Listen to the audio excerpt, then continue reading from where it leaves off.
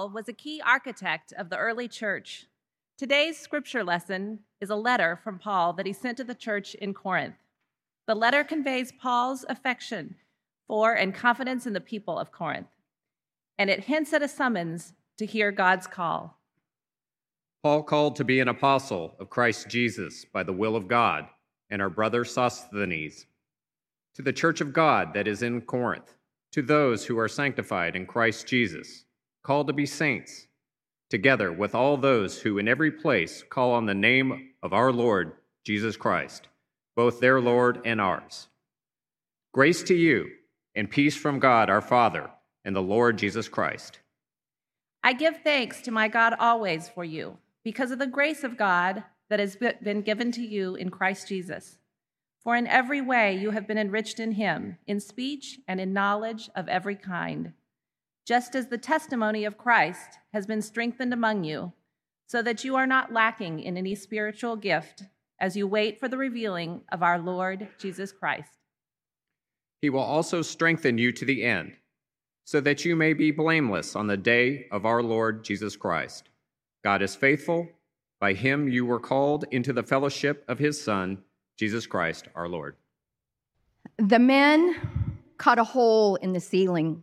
They couldn't wait any longer. They had been meeting in a startup church over in the Brookside Hall since January of 1921.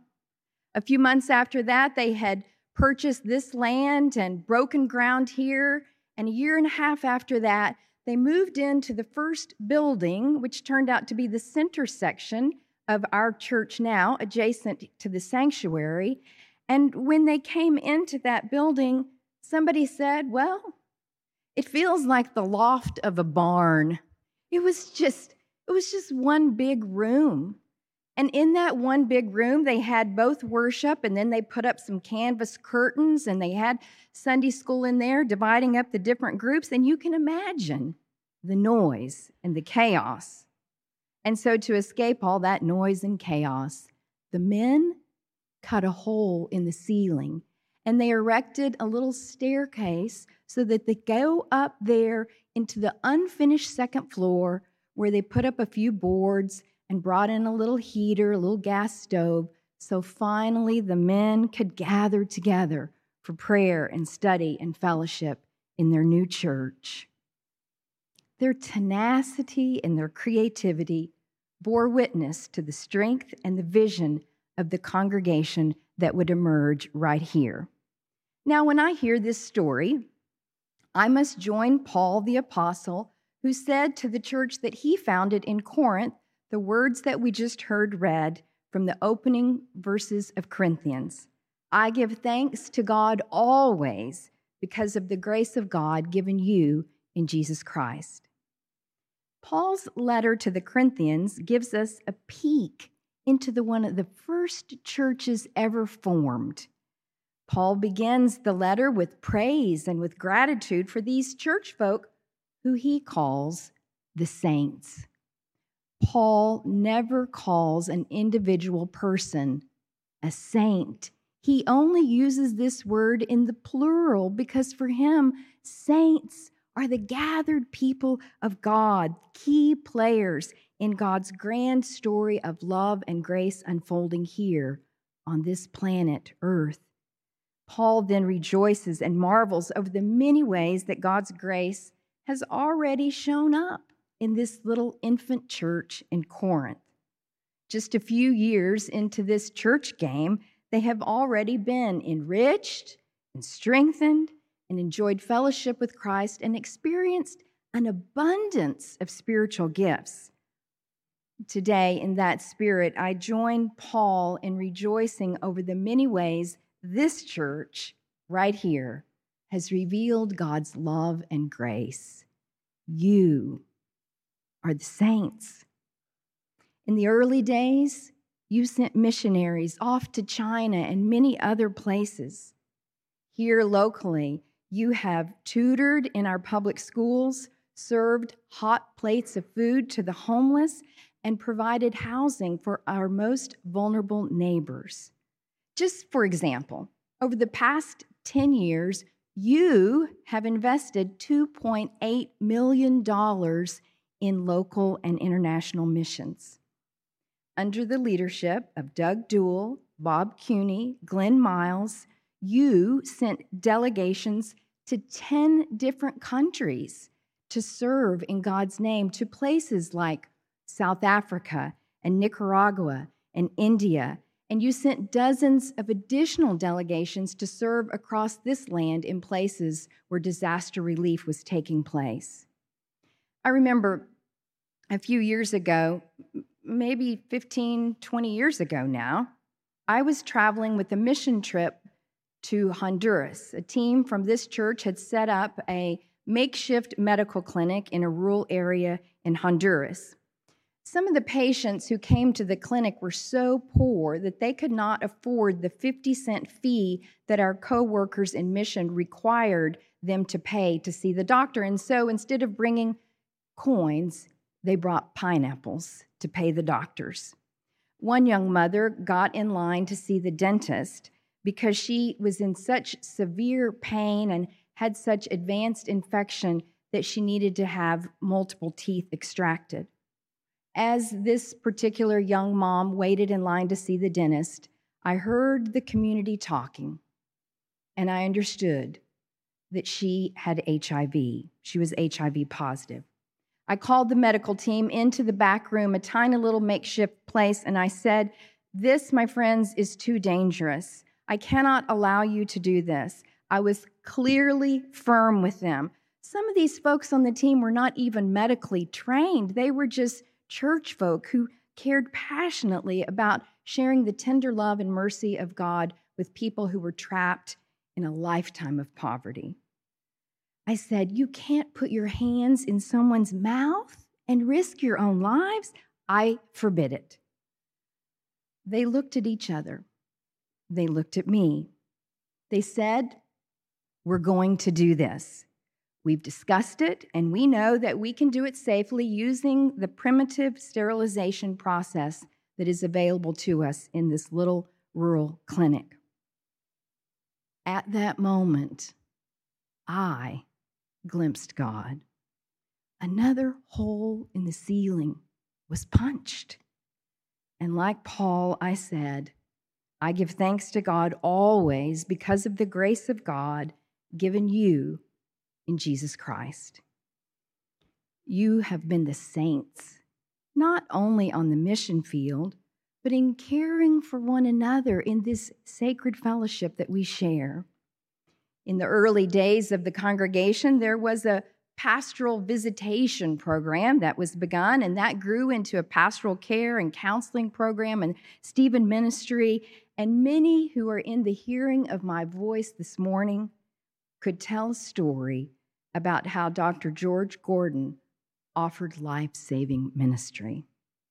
And the members of the congregation reached out to one another during times of crisis named divorce and cancer and addiction and depression and other spiritual crises. Now, pastoral confidentiality prevents me from sharing a detailed story about this. But I can tell you that numerous times over the course of our first 100 years, a church member called another church member in the middle of the night in tears and desperation and said, "I need help." And in that moment, the church member turned on the light, jumped up, and ran to help a fellow traveler on this journey make it through the night. Maybe you were the one that called, or maybe you were the one who answered the phone. Either way, I know that in that moment, the living God was glimpsed. And with Paul, I say to all of you who are the saints, I give thanks to God always because of the grace given to you in Jesus Christ. You have also been the saints in teaching one another and strengthening one another in the path of faithfulness to God. Who knows how many Bible studies have taken place here over 100 years? how many guest speakers, how many Sunday school classes and groups, all of these groups gathering together, not only to learn, but in fellowship and friendship. When our church was only about 50 years old, Doris and Jerry Thompson began a tradition of taking church members to a week-long camp in Estes Park, Colorado.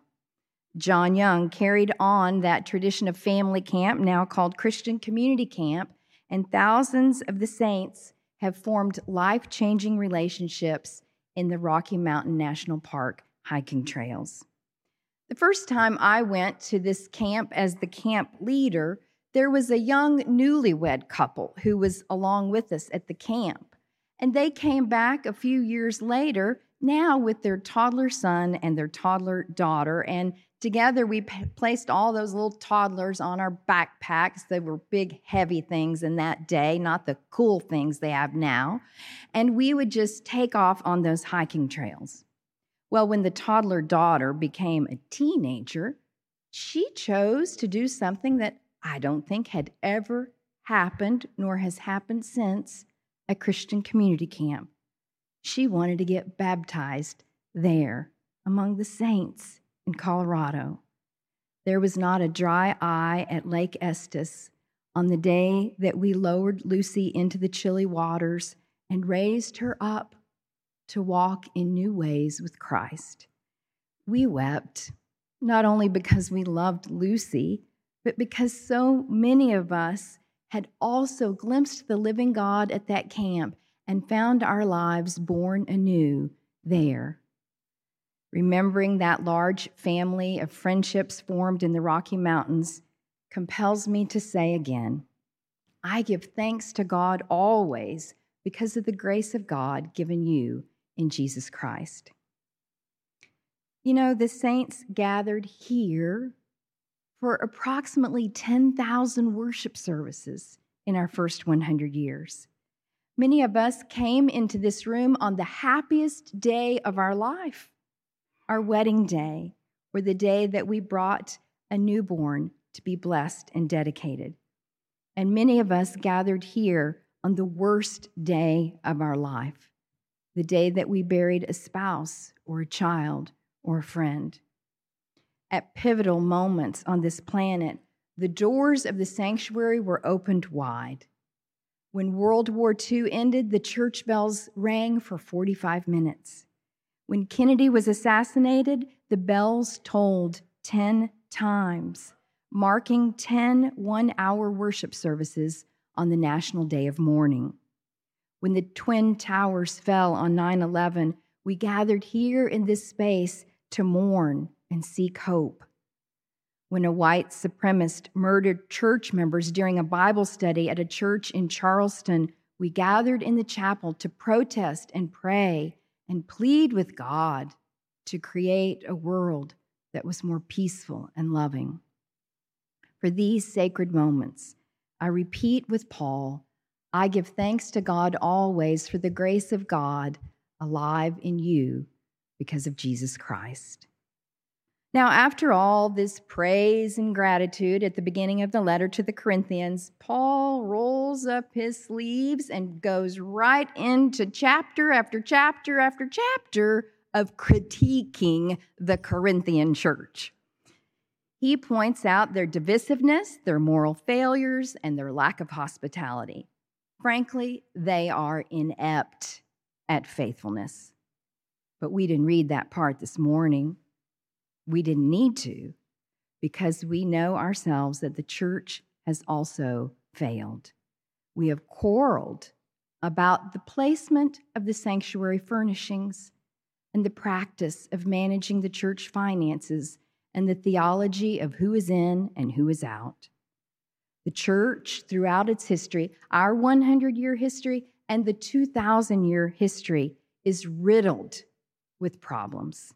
There is no denying it. Some of us have felt its sting. Paul writes that the church does not survive or thrive on its own initiative. Rather, he describes the movement of God among the people. The people never volunteered to be the church. God called them. The people did not get their act together. God enriched them.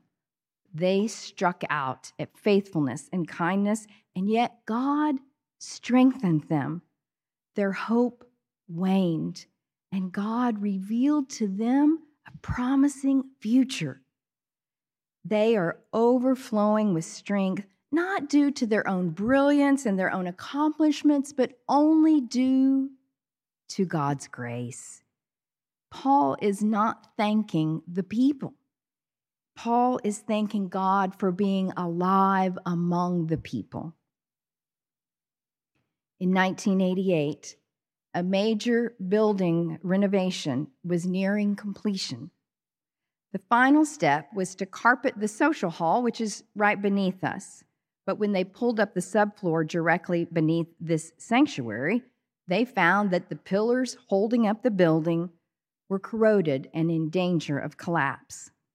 I remember some building folks came out, engineers, inspectors, people wearing hard hats, probably from the city and from the contractor, and they told the senior minister at that time, Dr. Bryce, that there would absolutely be no worship service in this sanctuary come Sunday. It would be far too dangerous. And Dr. Bryce told them they'd better fix it before Sunday. And they did, because he knew that bricks and mortar did not hold up the church, and people did not hold up the church.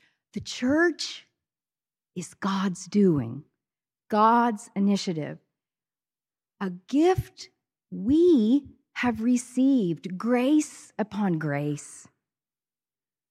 Today, we launch the next 100.